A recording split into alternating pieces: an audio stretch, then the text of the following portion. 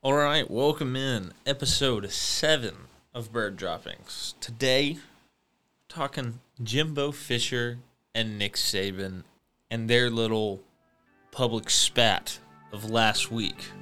Here we go.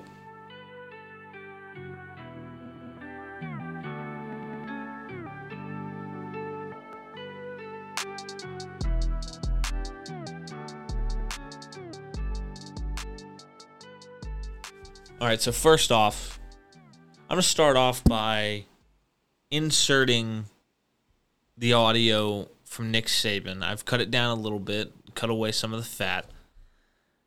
This is what he said that fired up people like Jimbo Fisher and people like Deion Sanders at Texas A&M and at Jackson State, respectively. The issue and the problem with name, image, and likeness is coaches trying to create an advantage for themselves. I went out and said, okay, how could we use this to our advantage? They created what's called a collective. All right, a collective is an outside marketing agency that's not tied to the university, that's funded by alumni from the university. And they give this collective millions of dollars. And that marketing agency then funnels it to the players. All right, and the coach actually knows how much money's in the collective, so he knows how much he can promise every player. That's not what name, image, and likeness was supposed to be. That's what it's become, and that's the problem in college athletics right now. And now every player is saying, well, what am I going to get? But now in recruiting, we have players in our state that grew up wanting to come to Alabama that they won't commit to us unless we say we're going to give them what somebody else is going to give them. So I told our players, I said, we're going to have a collective, but everybody's going to get the same amount of opportunity from that collective. Now, you can go earn however much you want. And I tell the recruits the same thing, because our job is not to buy you to come to school here. Now, I know that we're going to lose recruits because somebody else is going to be willing to pay them more. But I know the consequence is going to be difficult for the people who are spending tons of money to get players. And you've read about them. You know who they are. I mean, we were second in recruiting last year. A&M was first. A&M bought every player on their team, made a deal for name, image, and likeness. All right, we didn't buy one player. All right, but I don't know if we're going to be able to sustain that in the future because more and more people are doing it. We have a rule right now that says you cannot use name, image, and likeness to entice a player to come to your school. Hell, read about it in the paper. I mean, Jackson State paid a guy $1 million last year that was a really good Division I player to come to school. It was in the paper, and they bragged about it. Nobody did anything about it. I mean, these guys at Miami that are going to play basketball there for $400,000, it's in the newspaper. The guy tells you how he's doing it. So, when I hear this, my immediate reaction is Nick Saban is never the guy to start something like this. He's never the one to name another program, to instigate. He may complain. He may get a rule changed. He may vaguely mention a group of teams or whoever. But he's never out here being accusing an individual or a team or a program. And this is bold. This is really bold. But what can we take away from it? Because if you look on Twitter or you listen to the nearest Alabama fan in your life, you'll hear the same things that we've heard before when he's made statements about whether it be the hurry-up, no-huddle offense, spread offense, the transfer portal. He's talked about name, image, and likeness before. And there's some in the national media that say this as well. And it's always, oh, Nick Saban's warning you. He's warning you. Last time he warned you about spread offenses.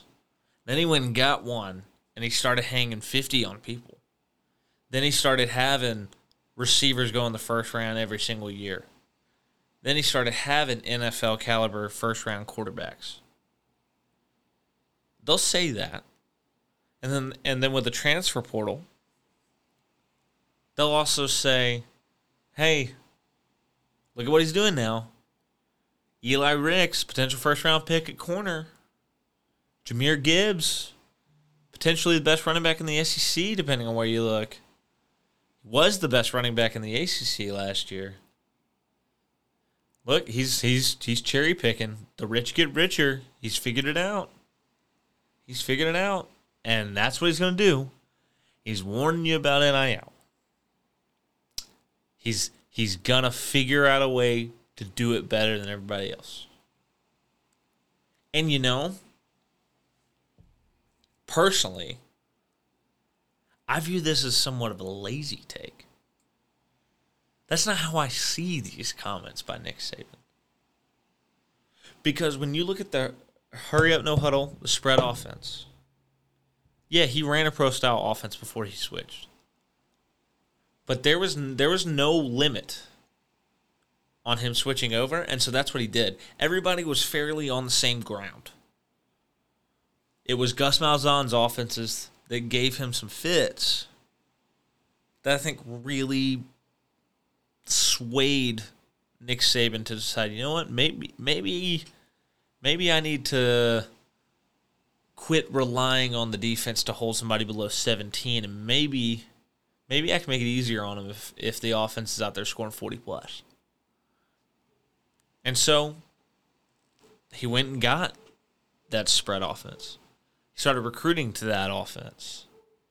And sure enough, pretty much right around Jalen Hurts, the offense started to take off. Started to go to a different level. Then he had Tua. He was unbelievable. Ascended that much more. Then Mac Jones kept it right there. And then Bryce Young just won a Heisman Trophy. And again, had a first-round receiver. The fifth one in 3 years. And we've seen what he's done in the transfer portal already. We've seen that. Henry To'oTo'o. He's Jameson Williams. He's found missing pieces, and he's filled in really well, and he's filled some holes on his roster with extremely talented, extremely vital pieces. I mean, if Jameson Williams doesn't get hurt, maybe talking about him winning another national championship. But what about NIL? I mean, sure, Alabama's crazy enough about football. Their fan base loves it so much. Depending on what other fan bases you talk to on Twitter, they might tell you it's the only thing they talk about, it's the only thing they care about. I don't think that's fair. But they're crazy enough to care a lot about it. They're crazy enough to pour a lot of resources into it. They can do name, image, and likeness at an extremely high level. But Nick Saban and Kirby Smart have been the two out here voicing a lot of concerns in the SEC with name, image, and likeness.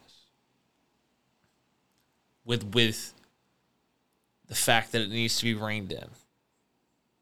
Heck, if those two had it their way, we would go back to the way that it was before. But people are taking Nick's comments as a threat. Where I think, for the first time, I think there's a little bit of fear there.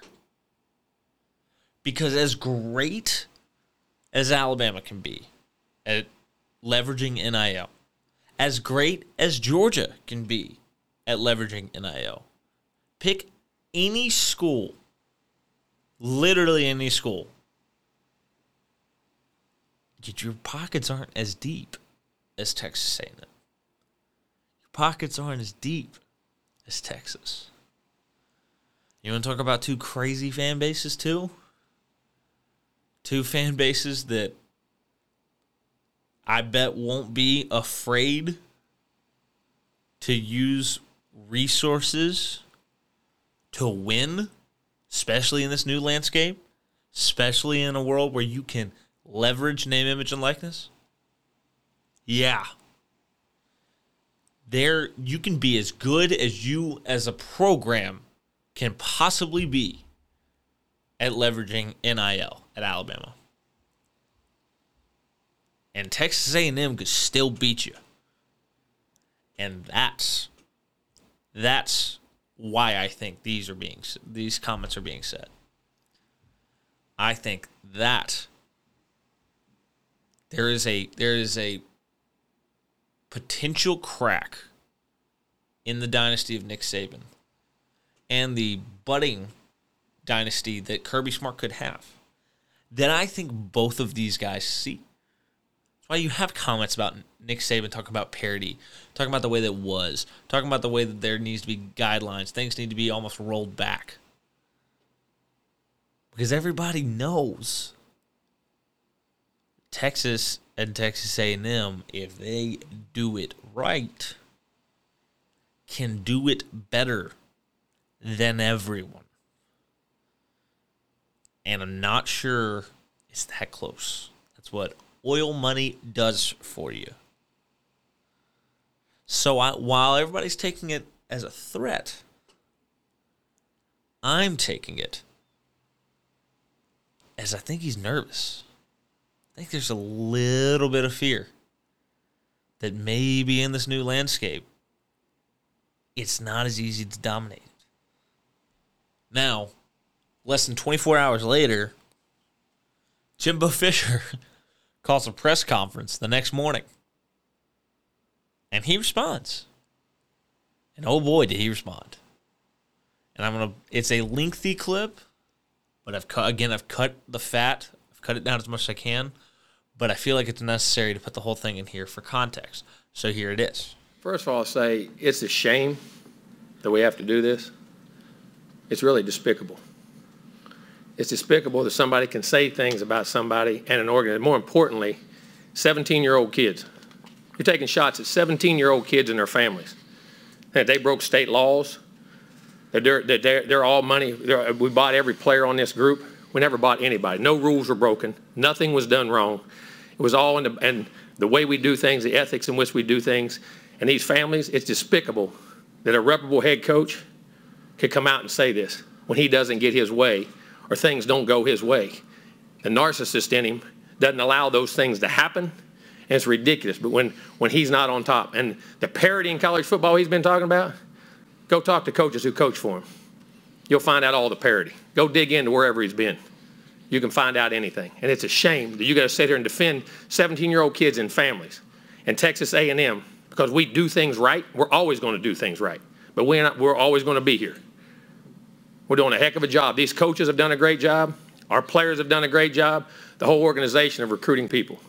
It's despicable that we got to sit here at this level of ball and say these things to defend the people of this organization, the kids, 17-year-old kids, and their families. It's amazing. Some people think they're God. Go dig into how God did his deal. You may find out about a guy that a lot of things you don't want to know. We built him up to be the czar of football. Go dig into his past or anybody that's ever coached with him. You can find out anything you want to find out, what he does and how he does it. And it's despicable. It really is. And it's a shame we have to sit up here and have this conversation about things we do. And it's personal to us? Yes, it is. It's personal to A&M. It's personal to our players. It's personal to our coaches and everybody involved. And I know the guy. Know him really well. It's amazing that we're allowed to do those things. It's really despicable. And I hate it. For our players who are coming here, who did things the right way, have done things the right way, and will continue to do things the right way, I apologize to you that people insult you publicly the way they're doing it. And our fans, I apologize to you guys for people saying those things about Texas A&M. But I promise you this, there are no violations. There are nothing wrong. It's the second time we've had to do this with grown men who don't get their way and want to pout, throw a fit, and act up. Just go ask all the people who work for him. You'll know exactly what he's about. I always said this. My dad always told me this. When people show you who they are, believe them. He's showing you who he is. A couple of things, Jimbo.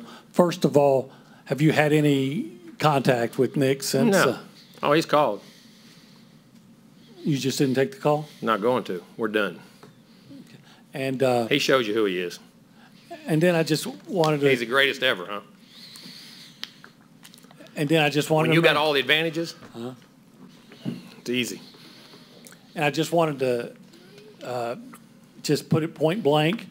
So no players in you're saying that no players in There's this no 22 laws of received any anything we money ever or- promised, done, anything that goes against the laws of the state of Texas, and it's insulting to say a 17-year-old and his family broke laws. No.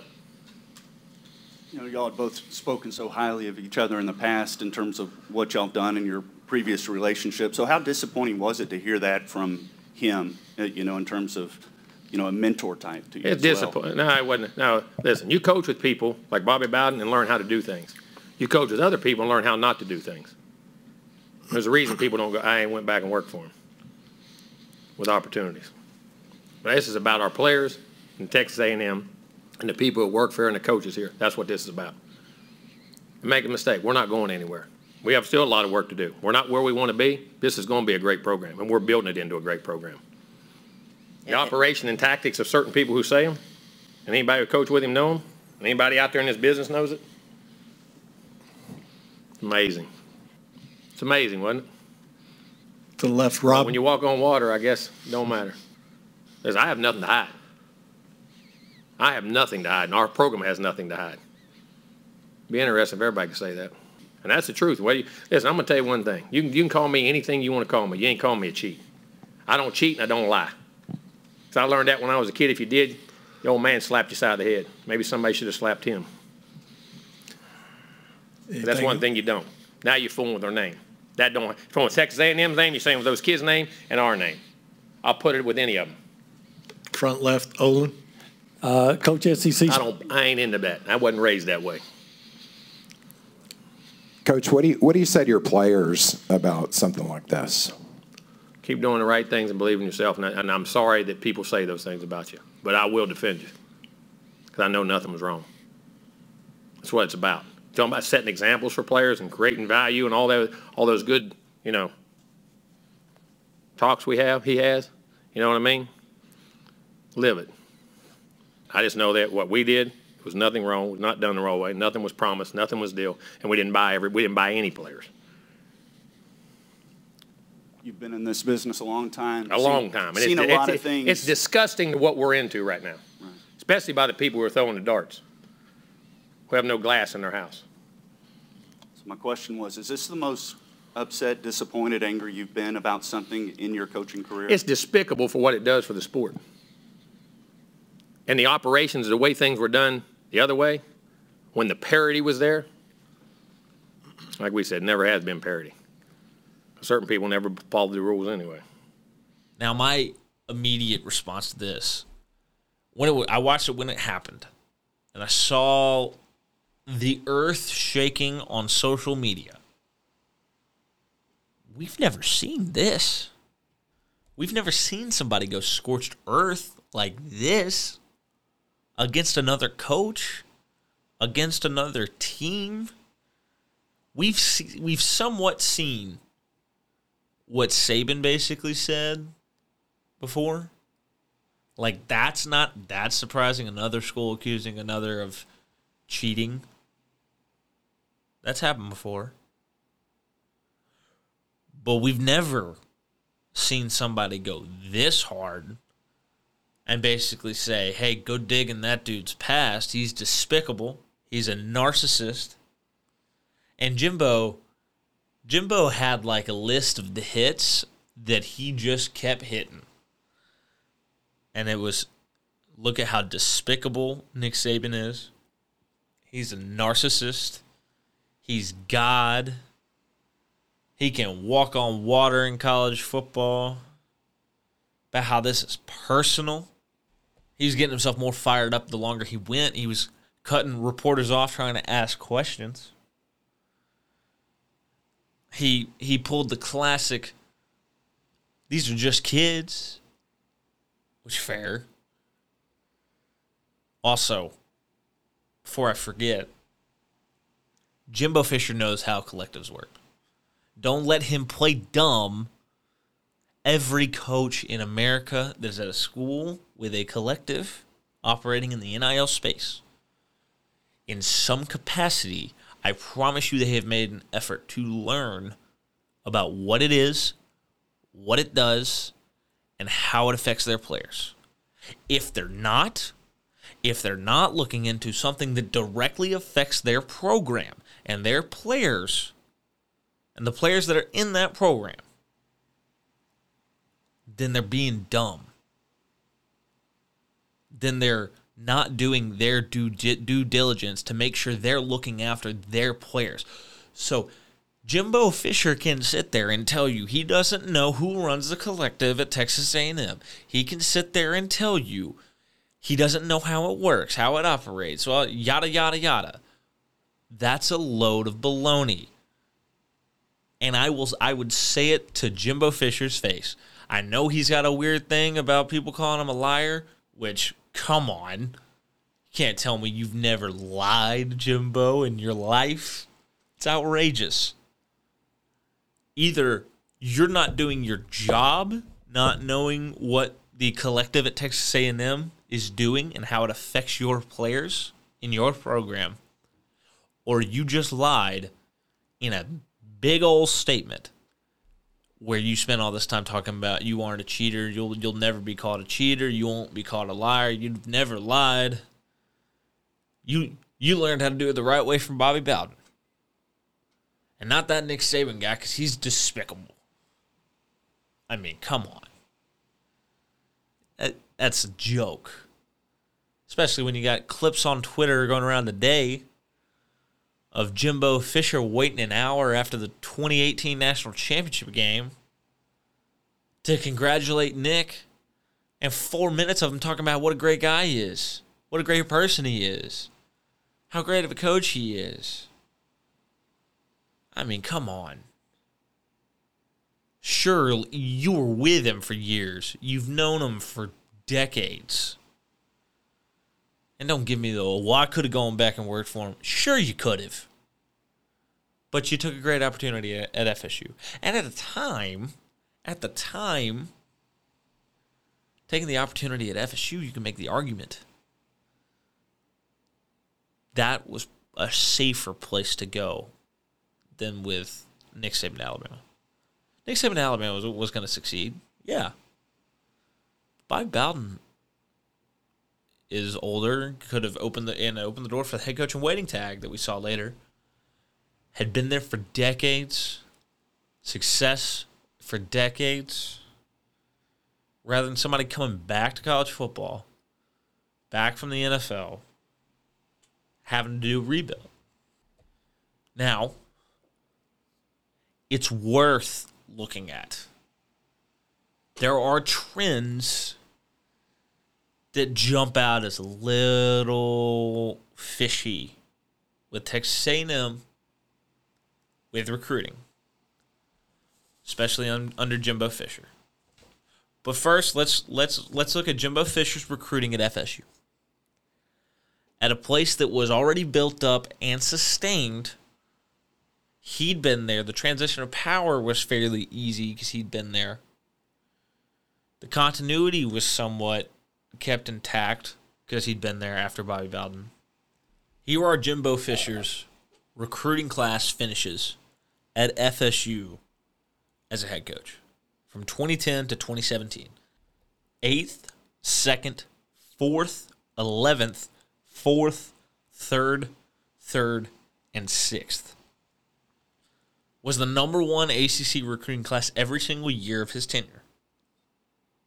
But then he goes to Texas A&M. To the SEC, that's a different animal because you've got Alabama, Georgia, LSU, Auburn. I mean, heck, now you got Kentucky up there, Missouri up there, Ole Miss up there. Florida was up there. And in 2018, his first season at A&M. 17th, which not a full cycle. Not going to blame him for 0 5 stars, 13 4 stars, 10 3 stars. the 6th best class in the SEC. Okay. Year 2, 2019. 4th overall class, 2 5-stars, 13 4-stars, 11 3-stars, the 3rd best class in the SEC. That's coming off a 9-4 season. Then in 2020, he has the 6th best class, 2 5-stars, 13 4-stars, 11 3-stars, 4th best class in the SEC. 2021, 8th best class, 1 5-star, 15 4-stars, 7 3-stars, the 4th best class in the SEC. And his first 3 years, he was 9-4, 8-5, 9-1. Now, we're giving him the pass for the first class. He's recruiting well. Heck, you could argue he's recruiting as good as he was at FSU, when he was the premier recruiting power in that conference. But he still hadn't cracked the top 2 in the SEC. Okay. Well, what about 2022? 2022, he has the number 1 class in the country. He signs 8 5-stars, 19 4-stars, and 3 3-stars. Best class in the SEC, obviously. Coming off an 8-4 year. What changed? It's definitely like, if it's an emoji, it's the eyeball emoji, and you know that the NIL went into effect. And it's fishy. And so it's not shocking that somebody brought it up. It's shocking Saban did, but it's not shocking that somebody brought it up.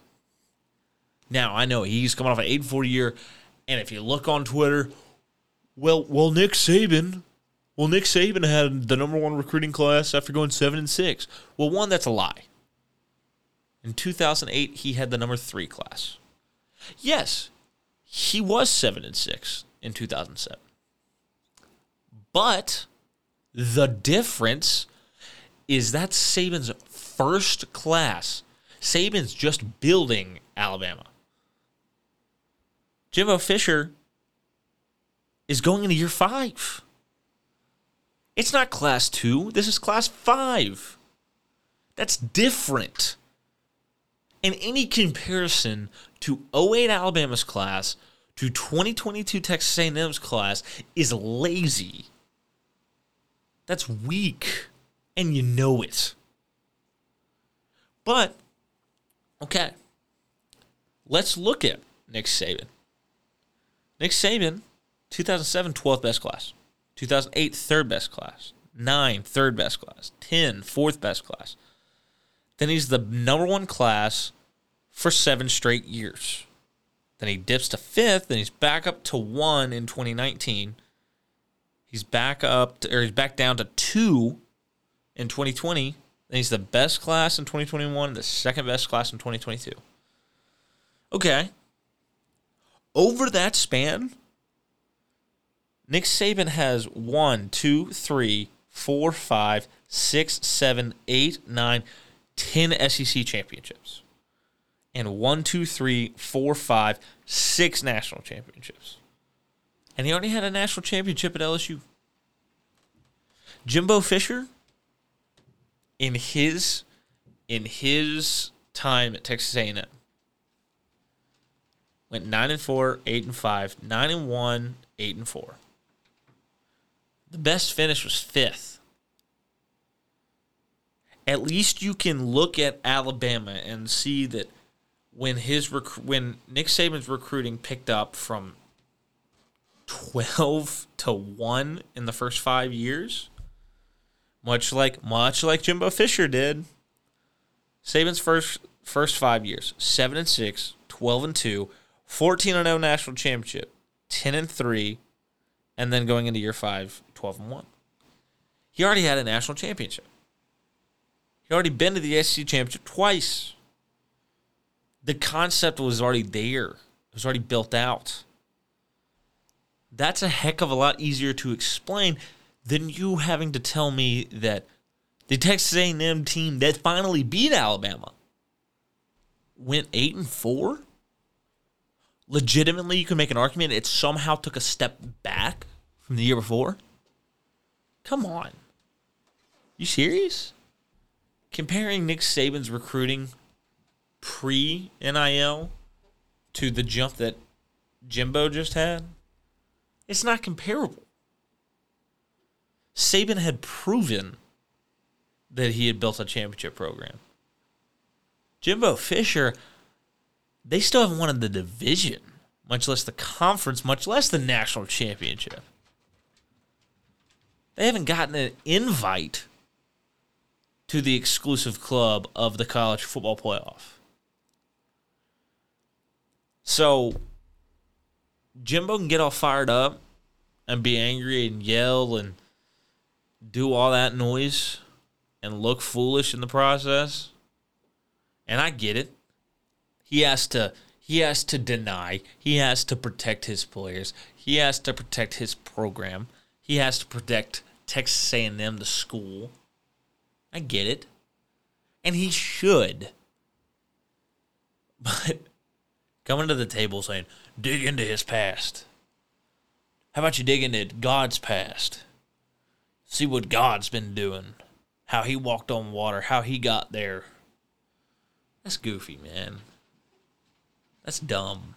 If you're going to make those claims, just come out and say it. Also, can't help but feel the reason why you didn't come out and say it, after allegations were made on the other side that were specific, after those allegations were made, and then you give some vague bullcrap, I think you're worried that when people go dig in the past, and they go dig into his previous staffs, well, your name's there. And, you know, right or wrong, people do have a tendency to have a little bit of guilt by association. And so, I mean, you were there. As in, we got video proof that as recently as 4 years ago, talking about how great a guy he is. You're there to congratulate him for a national championship. Come on, man. This is a joke. This is a joke. This whole thing is stupid. It's one coach that's finally nervous. He's losing the grip. Losing the grip that he's had on college football for 15 years. And he probably put his foot in his mouth. And he came back on SiriusXM and he's like, oh, I shouldn't have singled out another program. Really, obviously. And then it's another coach who has a little bit of an ego in the aspect that, like, and he's a little sensitive, that you can't come at him and not get some vicious response back. Some over-the-top, dramatic, ridiculous response back. And then plus, also, we got to keep in mind, if Jimbo Fisher somehow, or if we were to acknowledge that it was NIL that built Jimbo Fisher's program, his number one class, and then say Texas A&M over the next 3-4 years goes on to win a championship, well, was it Jimbo?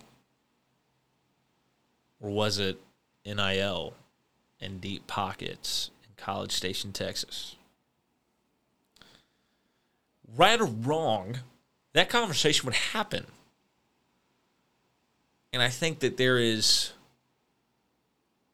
fragility in Jimbo Fisher's ego that it's, well, we hold ourselves to high standards. We do everything the right way, and we've never taken a step down the wrong path ever. We've never strayed from from the straight and narrow path, and he would be having to admit something that we all know is true, something that I think that Brian Harsin at Auburn had to learn this past year, that Kirby Smart talks about openly in the media, especially go look back at his post-game press conference after they beat Florida. Recruiting's what matters. It's the talent on the field. It doesn't matter as much who the coach is. You can't win in the SEC with just scheme. You got to have the dudes. And so my thought is that maybe Jimbo's afraid what the perception of him as a coach would be if everybody believed that NIL went and bought him the number one class in the country. I'm not saying it did. I'm saying it's fishy. I'm saying that Nick Saban, who previously had the greatest class of all time, and his 15 classes at Alabama, his 16 classes, the most 5-stars he ever signed was 7. He's had the number one class 9 times. Jimbo Fisher, on the other hand, signed 6 5-stars 1 year at Florida State. Before last year, has never been higher than second that he was in 2011 at FSU. The SEC has never been higher than the 4th best class. It's never cracked the top 2 of the SEC classes. At Texas A&M has never signed more than 2 5-stars. All of a sudden signs the number one class, 8 5-stars, 19 4-stars, which is 4 more than any other class that he's at Texas A&M. And has the best class in the SEC. I'm not saying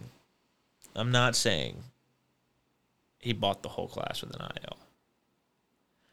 I am saying that he's not above suspicion here. That when you have a spike, when you have an outlier like this, and optically, the only variable that changed was NIL. Well, that makes sense. That makes sense that when NIL's in place, school with the deepest pockets, all of a sudden vaults 7 spots from the year before despite taking a step back in record. Yeah, it makes sense. I can see it. But those are just my thoughts. So I think that's going to do it today. I'll be back later this week on Friday with another episode. Thank you all for joining for an episode of Byrd Droppings. I'm Carter Byrd, and I'll see y'all next time.